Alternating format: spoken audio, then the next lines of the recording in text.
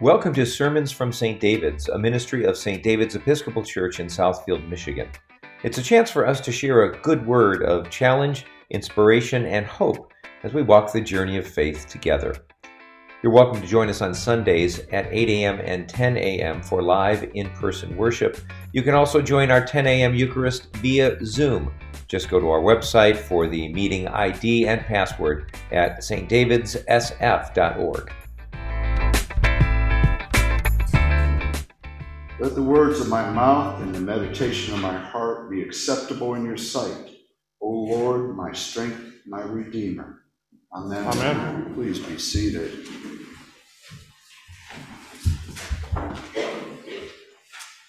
You know, I originally wrote this sermon back in 2017 on our way to vacation in New Orleans.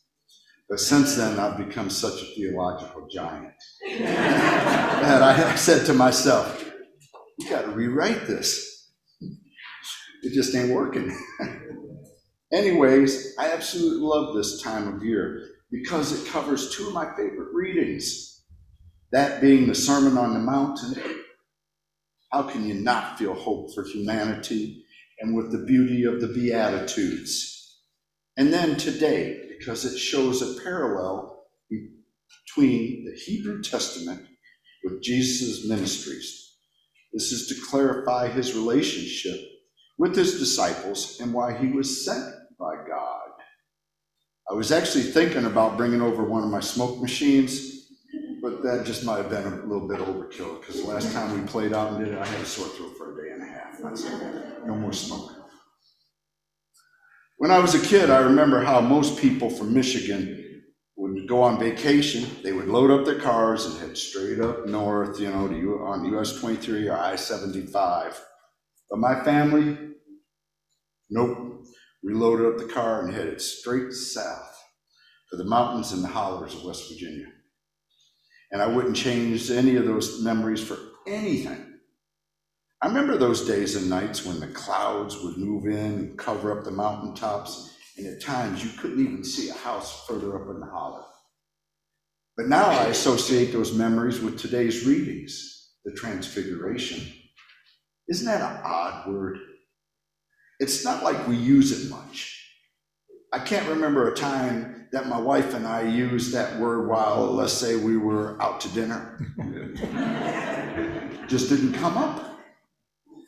But when I hear the word transfiguration, I think of those mountains, or when I flew over the Alps, or flying through the clouds on my way to New Orleans.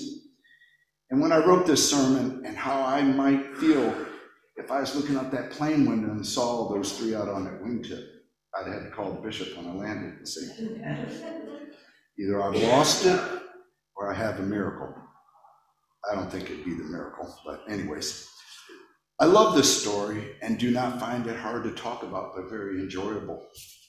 I just put myself into the world and the words of the text and then try to imagine and feel what Peter, John, and James must have seen and felt. So now I ask you to put yourself on that mountaintop with me while we talk a little bit and see how you feel. The Transfiguration is a unique part of the Synoptic Gospels, but differs, as in Luke's account. They talked about Jesus' departure, but we don't know what they said in Matthew's account. Jesus never announced or foretold of this upcoming event, nor did Hebrew Testament or prophecy. This would have probably had the disciples a little concerned because I'm sure they didn't know much about it either. But it does mark a major turning point in Jesus' life where he is turning more and more towards Jerusalem and the fate that awaits him in the fulfillment of what he spoke only days before. Now in today's reading it says 6 days earlier. In Luke's 8 days earlier. Maybe Luke was there a couple days before everybody else got there. But 6 appears to be one of those important numbers, just like 12 in the Bible. God created the world in 6 days and rested on the seventh. Hebrew slaves worked for their masters for 6 years and then freed on the seventh. Mount Sinai was covered by a cloud for 6 days before Moses ascended. Just interesting information for your thoughts. So, 6 days prior, Jesus asks, "Who does the crowd say I am?" Their answer, John the Baptist, Elijah, or ancient prophets. Only Peter said, the Messiah. It has been said that by many theologians that the disciples had a problem of getting it. They had problems seeing Jesus as the Son of God and being divine. One would think that after all they had seen and been through with him, just little things like walking on water, raising the dead, curing the sick, restoring sight of the blind, casting out demons. And just days before, feeding thousands on 5 loaves of bread and 2 fish, and turned around and had 12 baskets full afterwards. You would think they might just start to get it a little bit. Peter's the only one prior to Jesus' death that was close to getting it, but no door prizes. Jesus told them to say nothing and foretold of the suffering of the Son of Man. So, up this unnamed mountain, we go today's reading. Jesus takes Peter, John, and James up the mountain. Why those 3? Why not all of them? It seems that most theologians agree on the fact that those 3 were the first of the apostles / disciples that Jesus chose as his followers. They were regarded as Jesus' inner circle. Plus the fact Jesus just wasn't ready yet to totally reveal everything that was going to happen. Here are some other parallels that I picked up on.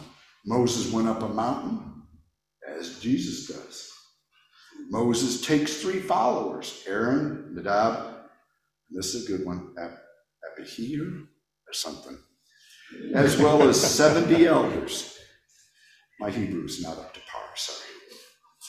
Where Jesus takes Peter, James, and John. Jesus' face shines, as did Moses. The difference is that Moses was a reflection of God's glory, where Jesus is a reflection of his own inner glory. God speaks through a cloud to Moses and Jesus. And finally, God says, listen to him. And for Moses, you shall listen to him. It is interesting to see these parallels between the Hebrew Testament and the Christian Testament. Jesus knew all these things and the importance of Hebrew Testament and fulfilling Scripture. Now let us go up there. I am sure that it was hot, dusty, rocky, and somewhat unpleasant to climb. But they went up with Jesus to pray. Do you think maybe the 3 of them were thinking, why just us 3? Why do we even have to go up there to pray? One thought is a mountaintop symbolizes where heaven meets and where God lives. He dwells there. And back in those days, I probably would have believed it too. But they followed him because that's what they did. It says that while they were up there, the appearance on his face changed and his clothes became dazzling white. Things might be getting a little scary and confusing for these guys at this point. Suddenly, they saw 2 men talking to Jesus. It was Moses and Elijah. They are 2 of the most important and powerful prophets in the Hebrew Testament. Moses represents the law, and Elijah represents all prophets. And these 2 are my absolute favorite prophets in the Hebrew Testament. Now, little tidbit here. Did you know that the oldest photograph in existence was taken probably around 1826 or 1827? So, there was no cameras back then. Why do I tell you this? It's because How did they know it was Moses and Elijah? I guess they could have seen a painting or a statue somewhere. Again, like I said, just food for thought. It come across my mind. At this point, what do you think of the disciples were thinking? What would you be thinking? Do you think they were scared and looking for a quick way back down that mountain? In Luke's gospel, it says that they were talking about his departure in Jerusalem. But this was not talk of the end, but of the future, the fulfillment of God's plans for our salvation. What do you think they were thinking about all this? Where's Jesus going? Why? Then Peter asked Jesus, Lord, it is good for us to be here. Was he really sure, or is he just making sure it was okay for them to be up there? I can see more concern growing within them. Then he offers to make 3 dwellings. Were they hoping to keep all 3 alive and up there on that mountain? Or maybe to give all 3 equal status? But just then a cloud came down over them, and they were terrified as they entered that cloud. Do you think? A personal testimony here. Do you all remember the TV series Sanford and Son? I love that show. If I'd been up there, it would have been me going, I'm coming, honey, as soon as I saw that cloud, because I'd been out on the ground. Then Peter would have been hollering down out of the mountaintop, bring a stretcher up here. Mike done passed out. Now, they see their master's face change. His clothing shines, and talk to 2 great prophets who are no longer with us. And just for your info, Moses had died 13 to 1400 years before Christ was born, and Elijah 850 years approximately before Christ was born. So these guys were gone. Now we have this cloud. What else could happen? They were just going up there to pray. Well, now they're going to hear this voice. This is my son, the beloved. With him I am well pleased. Listen to him. That would be like our president said this. Repeat it. Listen to him. Well, when we hear these words, we probably need them now more than they needed them back there, because we got some problems down here. But we also heard those words when Jesus was baptized. So, the apostles had just heard the voice of God, Yahweh, I am. They're probably sitting there thinking that we're going to die because no one could possibly live through this. The Hebrews believed to even say God's name would mean death. So now they are hearing the voice of God. Like I said, they'd have been carrying me back down that hill, I'm sure of it. But then the cloud was gone, and it was just Jesus, their friend, their rabbi, the teacher, the man who they loved and followed. Now Jesus shows his compassion and understanding on what they were going through. He leans over, touches them, and says, get up. Do not be afraid. Just like any parent would do for their child. But now he was so much more. He was the Messiah, the chosen one, the Son of God. But they were just fishermen, not brain surgeons. So how could they process this whole situation? There's never been anything like this in their time. This was a glimpse of his true glory. Those 3 disciples were chosen by Jesus to experience his transfiguration, the glorification of the human body of Jesus.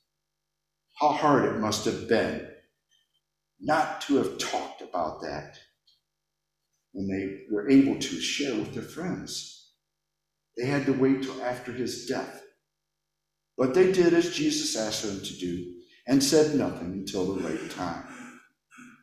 And now Jesus' journey continues to Jerusalem and his destiny. You know, life is like those hollers my family came from. There are valleys and there are mountaintops. In our lives, there are highs and there are lows, just like the lives of the disciples. But we must always keep the faith that God is still there, God loves us, and God will wait for us. So next time you see the clouds, think of the Transfiguration and our Lord and Savior Jesus Christ. Then think of the voice. Listen to him, for he is leading you to a new mountaintop. Then ask yourself, what you going to do if the Holy Spirit gets a hold of you? Amen. Thanks so much for listening. And may the God of peace, who brought again from the dead our Lord Jesus Christ, the great shepherd of the sheep, by the blood of the eternal covenant, equip you with everything good, that you may do his will, working in you that which is pleasing in his sight. Through Jesus Christ, to whom be glory forever and ever. Amen.